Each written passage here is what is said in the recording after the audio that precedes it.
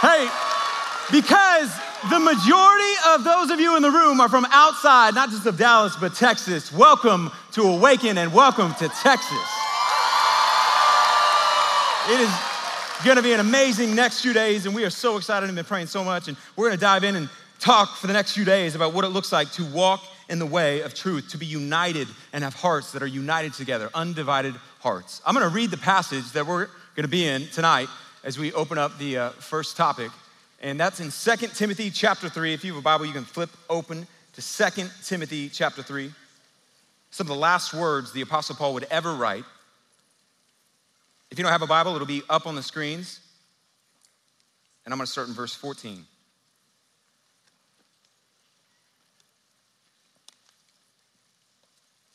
Paul says, "But as for you, continue in what you have learned and have firmly believed, knowing from whom you learned it, and how from childhood you have been acquainted with the sacred writings, which are able to make you wise for salvation through faith in Christ Jesus.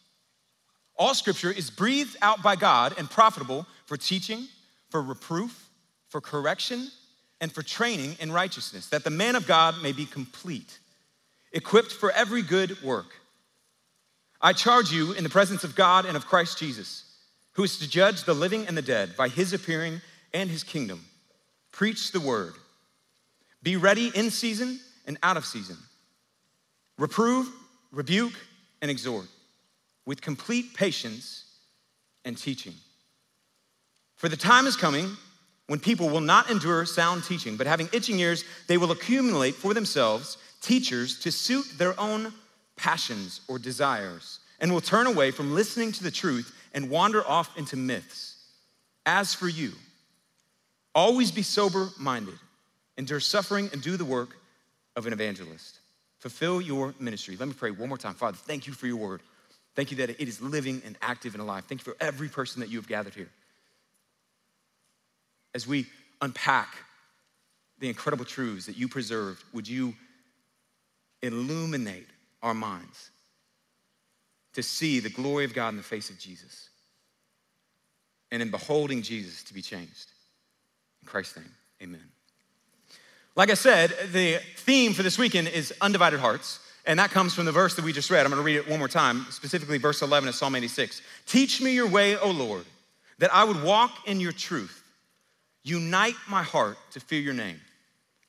And as we were praying and looking at this year, it's been an unbelievably divisive year that we're all coming out of called 2020.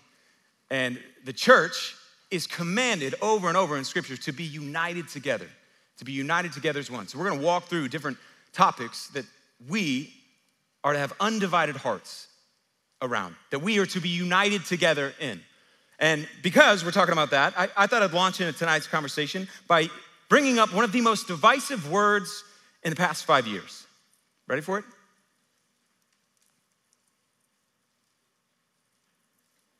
You missed it.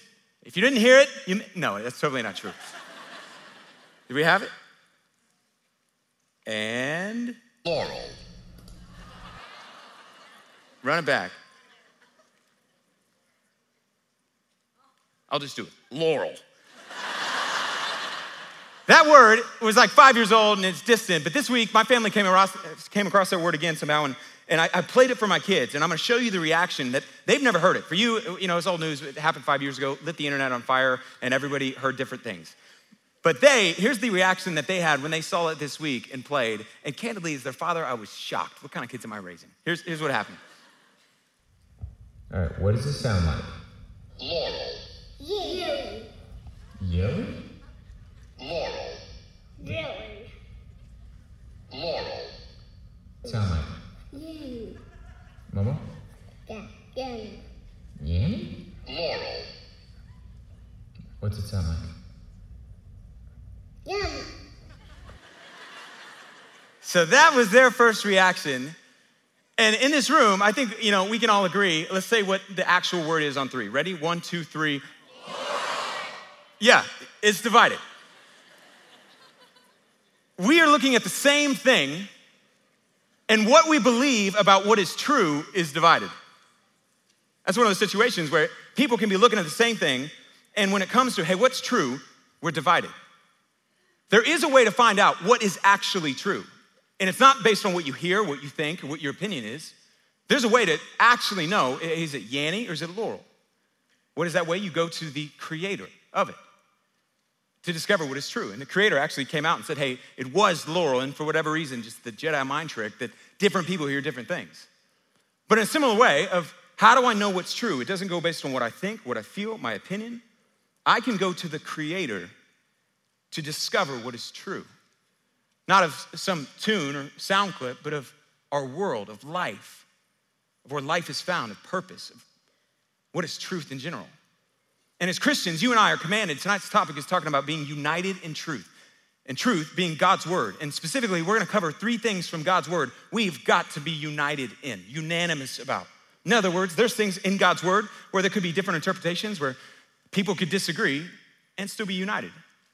But the things we're gonna talk about tonight are 3 key imperatives for anyone following Jesus. We have got, the church has to be united around and united in truth. Tonight's topic is a topic that sadly, because Christians have not been united in believing these things, or people who claim to be Christians have not been united around these beliefs, have seen the church be ineffective, unloving, and not what Christ calls them to be.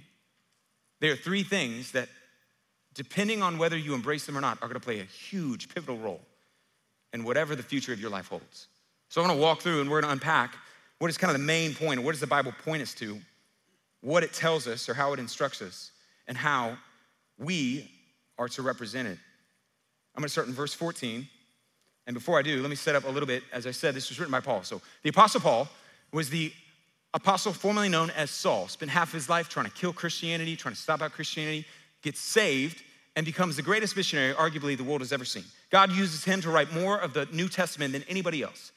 And he wrote incredible letters, and he sits down, and this would be the final letter he would ever write. In other words, the most influential missionary or Christian evangelist of all time wrote all these different letters, and we're about to read not just the last letter, but part of the last chapter he would ever write. At the time, he's sitting in a cold dungeon cell, awaiting his death. Many scholars believe he's months, if not weeks, away from being let out into a courtyard and being beheaded, which is how history tells us Paul died.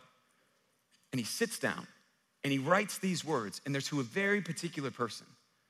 He writes to Timothy. If you know anything about Timothy, the relationship Paul had with Timothy was an incredibly deep one. All throughout the New Testament, Paul will reference him, and at one point he says, there's no one like Timothy in my life. I have no one else like him. He was Batman, and Timothy would have been his Robin. Timothy would travel with him, would have helped write letters with him, go Batman and Robin. Timothy was the protege of Paul. And Paul, sitting in this prison, writes to Timothy, who is leading a church in Ephesus. He's leading a ministry. And Paul begins to talk about the importance of this book to Timothy, to the future of the church, to you and I. And he brings up some really key things that a lot of Christians don't either understand or have never even been taught about what this contains and why it's so significant to the church. So in verse 14, he says this, but as for you, continue in what you have learned and have firmly believed, knowing from whom you learned it. We're told in chapter 1, it was his mom. He had a godly mom and a godly grandmother that taught him the scriptures, and how from childhood you have been acquainted with the sacred writings. I'm gonna come back to that in a second, because it's a really important word, which are able to make you wise for salvation through faith in Christ Jesus. For salvation, the sacred writings, for salvation through faith in Jesus. For salvation through Jesus. Now, why do I say sacred writings is a really important word to understand? What I think is one of Paul's most significant verses he writes. He says, these sacred writings that are able to make you wise for salvation through Jesus. Well, when Paul wrote the word sacred writings, he would eventually be talking about the New Testament, but at this time, if you know your history, the New Testament wasn't around or wasn't completely compiled. The term sacred writings was even a Hebrew term for the Old Testament, that Paul brings up the Old Testament and he says, hey, you know what, the Old Testament, make sure that you hold on to those truths that are for salvation through Jesus. When he brings up the sacred writings, the Old Testament is for salvation through Jesus. That Paul, translation, would say the Old Testament, all of the Bible, and especially at this time, the Old Testament, all of it is about Jesus. The focal point and the main character of the Bible is Jesus. And that's really important. I'm about to unpack why. Understanding that when you and I approach the Bible is key to how we take, because what we believe about it will determine what we receive from it. And Paul's gonna say, hey, the whole thing has been about Jesus. The main character or the main idea is not a bunch of principles or self-help rules. It is about a person whose name is Jesus. And all throughout the Old Testament, we discover it. It's all been pointing to him. Jesus in John chapter 5 would even say this to a group of Pharisees who were a religious group of leaders who were so studied in the Old Testament. They had the first 5 books of the Torah memorized. And Jesus says this to them: you search the scriptures because you think they give you eternal life, but the scriptures point to me. Yet you refuse to come to me to receive this life. That Jesus would say, the Bible is not about principles. The Bible is not even about the Bible. The Bible is about Jesus.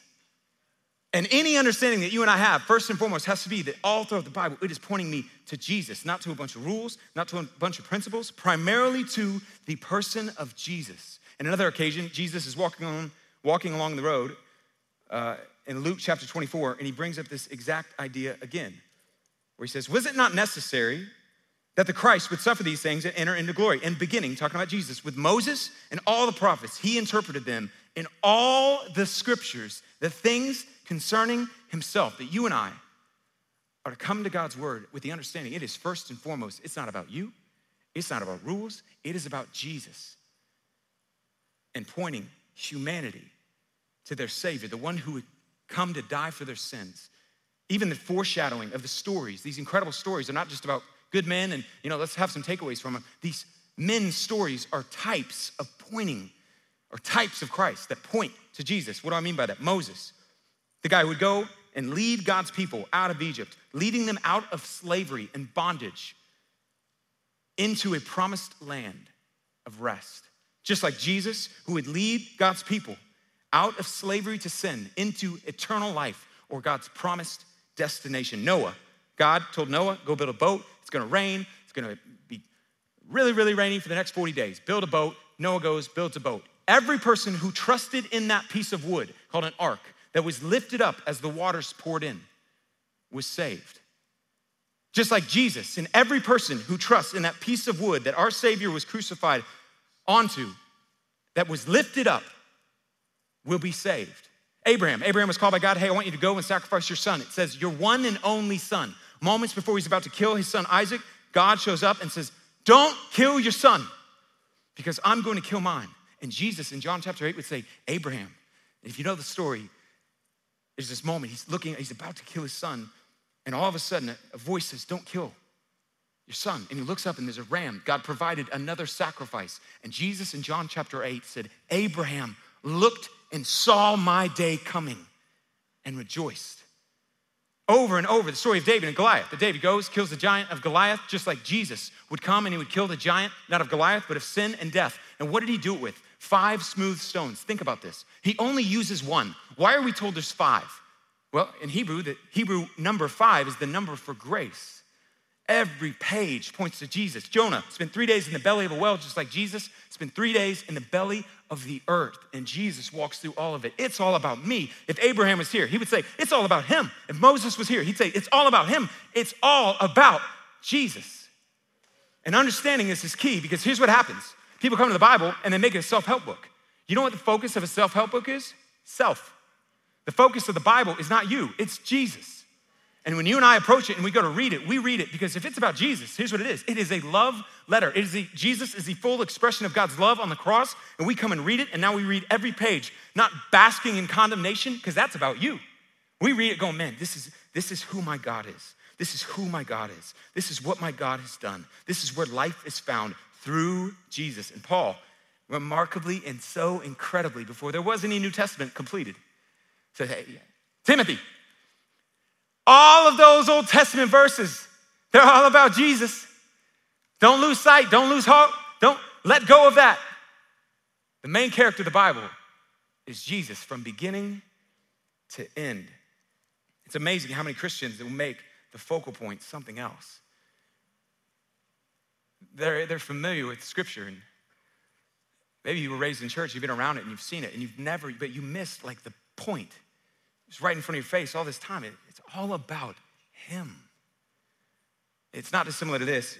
There was a logo I was looking at today that I'd never connected the dots before. It's a logo I've seen every day, the last 5 years probably. It's a logo that all of you have seen over and over and over again. It's this logo right here. It's Amazon. Do you know that the arrow is there to communicate? We sell everything from A to Z. Yeah, I know. Man, the emotional attachment to Amazon in this room is quite remarkable, honestly. You look at that every single day, you've never connected those dots. And in a similar way, people will spend time in the Bible, or they were raised in Sunday school and raised in the church, and they were around it all the time, and they'd never connected the dots. It's all about Jesus. And Paul says, first and foremost, before we get anything else, let's be very clear. The main character is him. And then he goes into how it plays its role inside of our life and who the author is, which informs how it plays that role. He says this, all Scripture is breathed out by God. Let me read that again. A lot of us heard that verse before, but I want to slowly think about what he's saying. Every word is breathed out by God and profitable for teaching, for reproof or correction, and for training in righteousness, that you and I may be equipped or complete and equipped for every good work. I want to unpack what Paul just said. The second idea is the author of the Bible is God. The main character is Jesus, the author is God, which has some real significant implications. And it tells us how to think about what we're reading here. The author being God, every word is inspired. It's a word that we have no other record of this word being used. It was breathed out by God himself. It's alive, if you will. And it was breathed out by God, inspired. The words of God himself. When Old Testament writers or New Testament writers were writing, they wrote it, but God was inspiring the words that would be recorded and would be written down. This generation, more than any other generation, says something that I both love and also think they are not taking advantage of where they could. In other words, for whatever reason, in the last 5 years, language like, hey, I want a word. I want to hear a word. Man, that's a word. That's a word right there. I want to hear a word from God. I want a word from, man, I'm just looking for a word from God, looking for a word. That everyone is obsessed with, man, I want to hear a word from God. And yet they don't open the word of God and read it and know, hey, and I'm not saying God can't speak. I'm saying he has spoken. And he can speak in other ways beyond that.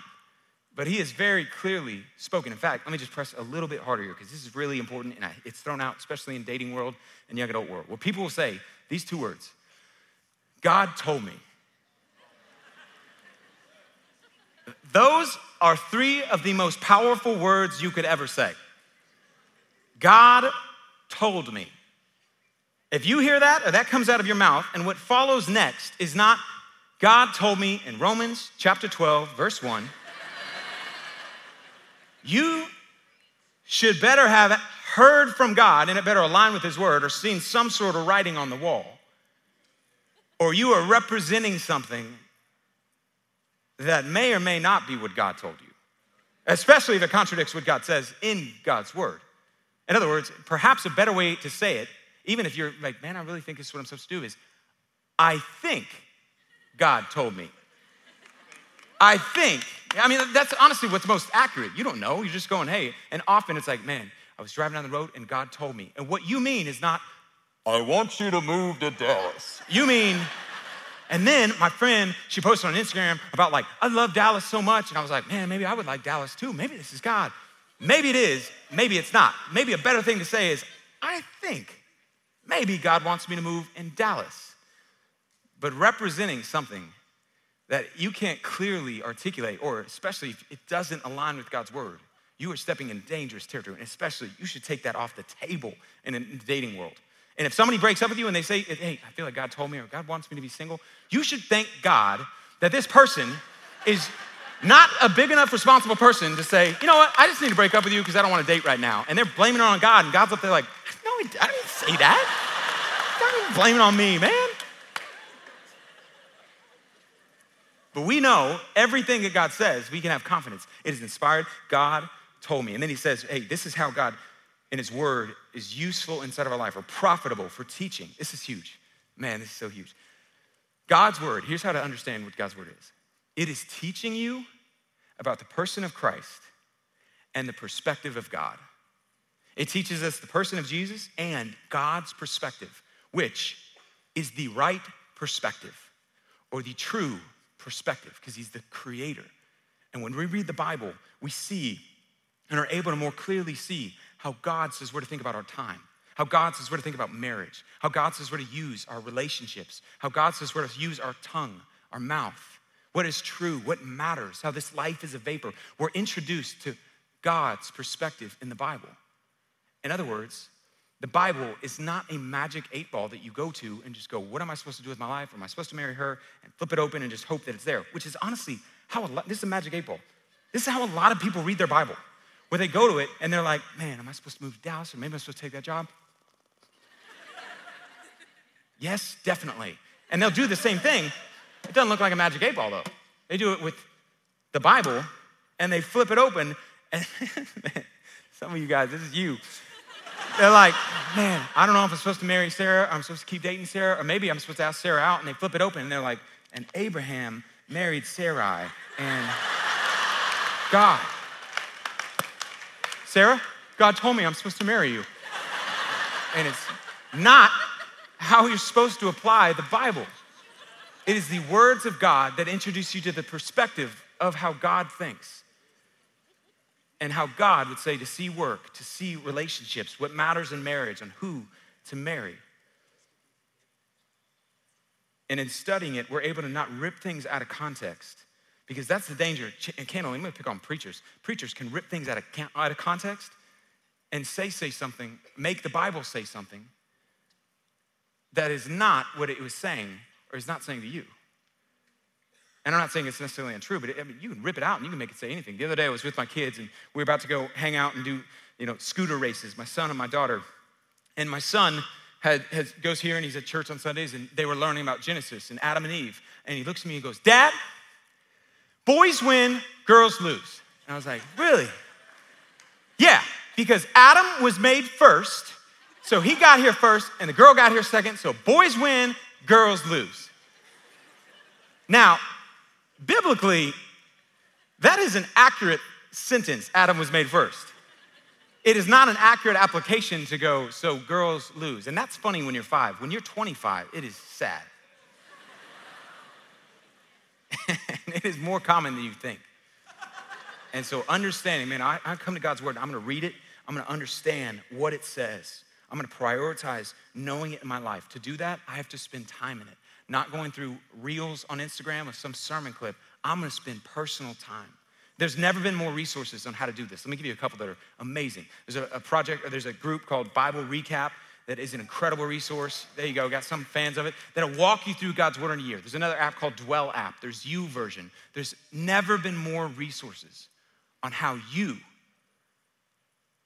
can personally walk intimately and listen to God. Spend time every day. You know what the word listen and silent have in common?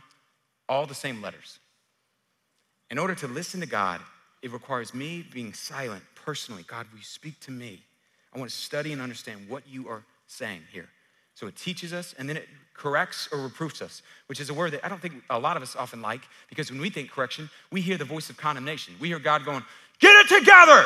How long is it gonna be like this? Maybe because of a parent or maybe because of a family relationship or for whatever reason, you just read it and you just feel like shame. Because of Jesus and what he did on the cross, there is no shame and guilt for followers of Christ. So any loving correction is just that. It is a loving, hey, I'm gonna move you back on the path. This is how I want you to use your tongue. This is how I want you to speak. And when you come to it, I'm gonna go, man, God, this is what you say to do. And so I'm gonna trust you. You're a loving father that's not shouting, condemning at me, but lovingly correcting me. It's like the Waze app. I don't know if you guys use Waze or Apple Map, Google, they all work the same. But Waze is better. And that app, it does something. If you miss the turn, it course corrects. In other words, if you're driving on the road and sometimes you're just like, man, is this the street? Is this the street? You miss the exit and it doesn't say, hey, just back the car up and go back on the highway. It course corrects. It shows you, all right, we missed that one. Here's how you get back on the path. And that's what God's word does. It's called a lamp unto our feet, a light to our path. It's God saying, man, here's how to continue getting back on the direction. Here's how you should have relationships, authentic community around you. I'm gonna keep course correcting. I'm gonna keep encouraging you to stay on the path. It also tells us that there should be times that as believers, man, when you read the Bible, it's gonna disagree with you. Like, it just happens, man, where you read verses and like, Jesus at times should bother you. Like, you're like, man, that's not what I would want to do or I would want to live. And that's what Paul would say, it's correcting, it's aligning us with God,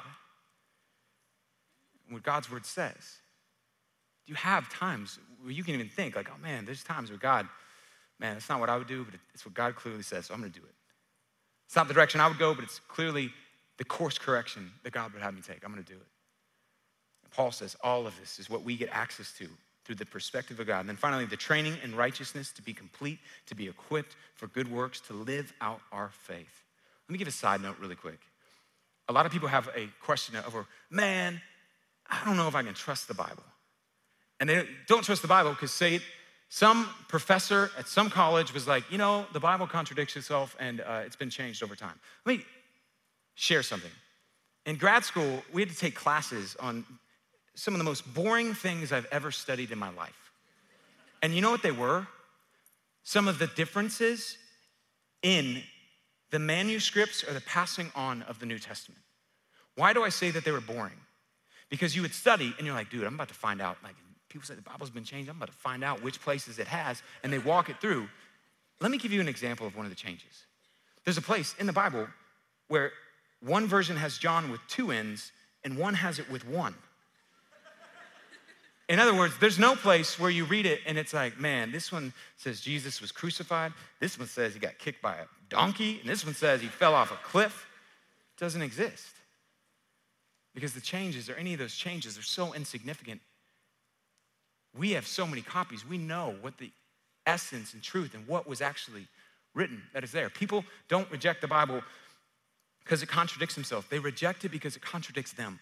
They don't like what it says about homosexuality. They don't like what it says about sexuality, about dating, about relationships. And we can clap, but if you're in that camp and still like, man, I think so, but I don't really know, you at least owe it to yourself to say, I am going to study and be informed about what it is. I'm not gonna hide behind, I saw on Oprah one time that the Bible, because you'll discover it hasn't been changed. It is trustworthy. You can trust it, and it is the voice of God, inspired by God himself. And then Paul finishes and tells us something that's so key to us. And he writes, and he's writing these last words, and it would be hard to estimate how much emotion Timothy would have when he read these things, and Paul would have when he said and wrote these things. All these years of walking in relationship, being mentored by Paul, being led to Christ by Paul. And Paul, knowing he's about to die and go be with the Lord, writes these things to Timothy. And they apply not just to him, but to us.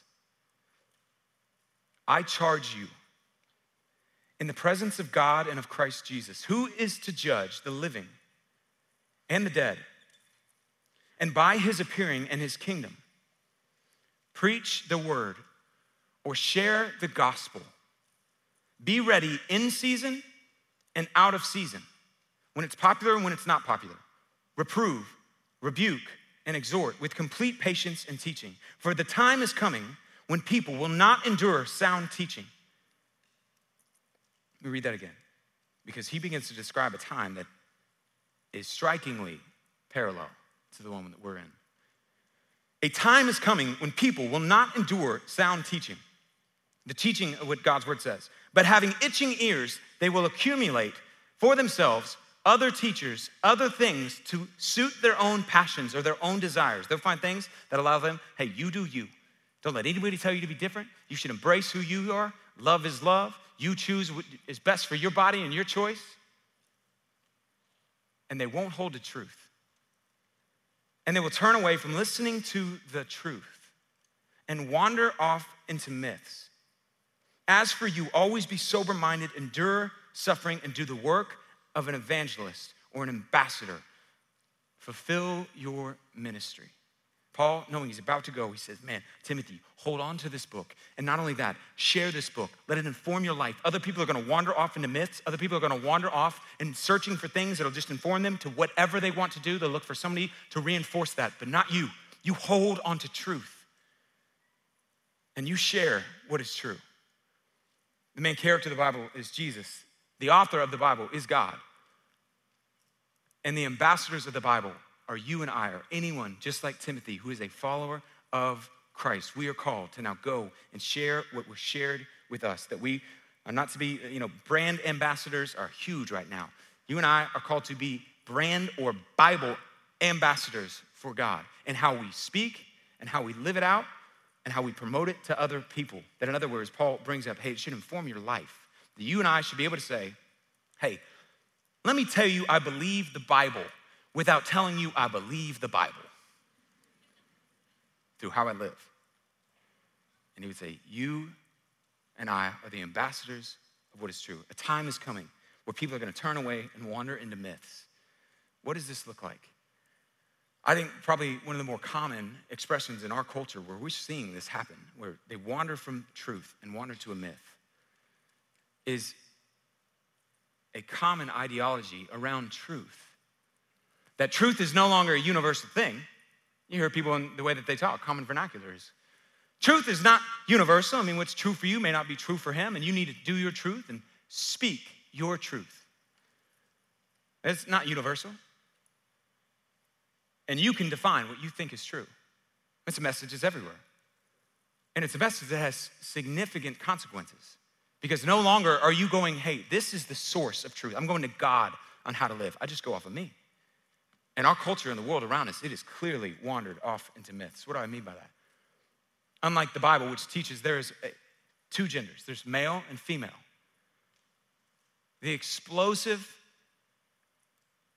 movement around transgenderism is staggering, but it is what happens and makes sense. If you don't have a source of truth, you just define what is truth. In fact, in 2014, Facebook released, at that time, 2014, here are the 58 genders that we believe exist. This isn't some random guy in a basement. This is one of the biggest companies in America. And it's what happens when you don't have a source of truth. You're your source of truth. And Paul says you're gonna wander off into destruction. Where they're gonna walk through and define it. Man, that's not what God says. This is what I say. On the subject of life, my wife and I are pregnant with our third child right now. Thank you. We had a almost 20-week sonogram this past week, and it was actually right at 19. And in fact, here's a picture. This is our baby. Hand reaching up, see his nose.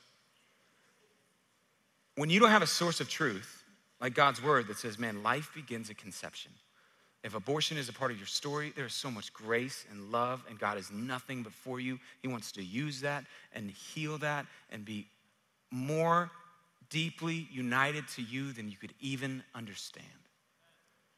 But when you and I, when a culture doesn't have a source of truth, they just define it, you lead to things like, that's not a human life if the mom disagrees or if the mom doesn't want it. And in every state in the country, including this one until a few days ago.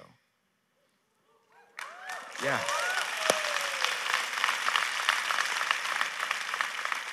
Someone could make the decision, I don't want to have that life anymore, and have a child terminated.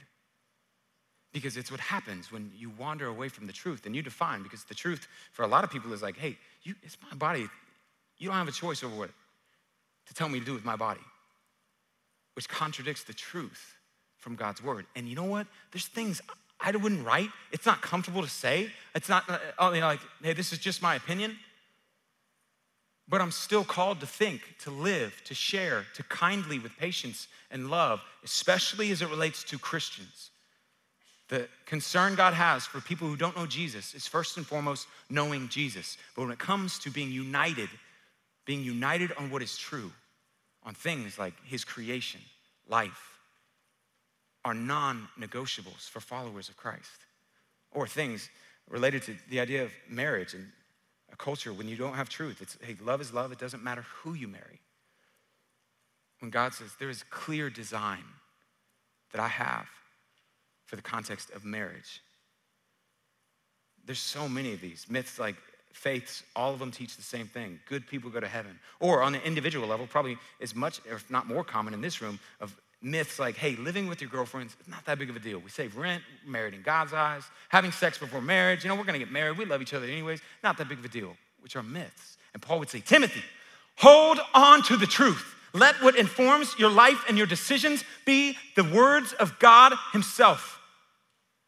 That will be the guide, the instruction that you're gonna hold on to when everyone else is walking away. That in other words, he uses the phrase in season and out of season, which is a phrase that means you share and you hold these when it's popular and when it's not popular. There should be times that as Jesus followers, according to Paul, everybody else is walking this way, and because of what the Bible says, we go, man, I gotta go this way. That if everyone always agrees with you and the world always agrees with you and how you think, you don't think like the word of God, you think like the world around you. And you and I are called to be informed and to hold on. He says, Timothy, this book is so crucial for you to live God's call on your life. And it's gonna be crucial, Timothy, for generations of the church to come. I'm dying, Timothy. I'm about to go. I'm gonna see Jesus' face soon. And you're gonna be here. And while you're here, I want you to know you have everything you need in Christ through the Spirit of God and the Word of God with the people of God. And you live it out. You hold on to it, Timothy. When everybody else walks away from it, you hold on to it and you don't let go. And he would say the same to you and the same to me. My wife this week was driving her car and she called me on Monday and I was headed to coach my son's soccer team. And she called me and she was gonna drop him off at soccer practice and I was gonna meet him there. She called and she said, hey, somebody just rolled up next to me and rolled the window down and said, ma'am, your car is smoking. There's liquid coming out of the bottom and the engine. And she said, and then the engine just went overheated. The overheating light came on and it began to shut down and I pulled into a parking lot. Called a tow truck, got it taken to the auto repair place, and I asked the auto repair, what's going on? And they eventually discovered that the coolant tubes had disconnected, and all that coolant that keeps the engine cool and allows it to function had been disconnected. And so it was not able to drive because it wasn't able to function, because it had been disconnected from the thing that allowed it to. Paul is telling Timothy, you stay connected. Don't get disconnected from the thing that will allow you to function. From one of the primary things, the Spirit of God and the Word of God and the people of God. Don't get disconnected from any of those. And don't get disconnected, but you be united in truth, that you would walk in God's way so that your faith will function. And if you are not spending time and listening to God, you are being disconnected or are disconnected. I don't mean personally. Not that you listen to a podcast on the way here. Not that you read a verse a day just on some scrolling through a meme on Instagram. I mean personally. God, I want to listen. I want my relationship with you, not someone else's. I want to listen to you. He would say, you're disconnected from one of the primary things that allows your faith to flourish and to function. In conclusion, the Bible tells us about the person of Jesus, the main character, Jesus. It teaches us the perspective of God from the author who's God, and it prepares us to live God's way or to be ambassadors for the Bible. Let me close with one verse. There's a couple verses that Jesus, he was hours before he's gonna be crucified. It's called the high priestly prayer. It's several chapters in the book of John, and Jesus prays for his disciples that are there, and he's literally hours from going to die. And he's praying over his guys, and he's praying, God, would they be united just like me and you are? And he's praying that they would have truth that would transform them. And then he brings up another group of people. And he says, I want to pray for these. And it's not the 12 that are there. He brings up you. And he brings up me. And I want to walk through what he prays, because it's at the heart of Jesus saying the same idea of the importance of how God's word leads us to him, to God's perspective. And it's something that we allow to lead our life. John chapter 17, he says this, verse 17. Speaking of the Father, would you make them holy? Or your translation may have sanctify them or transform them, God, by your truth. Teach them your word, which is truth. Just as you sent me into the world, I am going to send them into the world. And I give myself as a holy sacrifice for them, that they can be made holy or transformed by your word. I'm praying. And he switches the focus to include not just them. Not only for these disciples, but also for anyone who will ever believe in me through their message, which is you and me. I pray that they will all be one, united, just as you and I are one, as you are in me, the Father, and I am in you, so that they may believe, they may be in us, so that the world will believe you sent me. And Jesus says, Father, I pray for these guys. I pray that you would allow your truth to transform them. And I don't just want to pray for these. I want to pray for anyone who will ever believe in me, for you. That they would walk in that truth and be united together. Why was Jesus so passionate about that? I'm landing the plane. Because he knew that it is in walking with him, living according to what he says is true, that you and I are the light in the midst of a world of darkness. And we are united together to push back, not just what we feel is right, but what he says is right. And in the midst of a world full of darkness, light spreads and shines and pushes back what is dark. It's like this. Billy, you bring the lights down. All of you on your wrist, bracelets. And the movement of Christ has always been that his people would be informed, and being informed by God's word, they would be a light.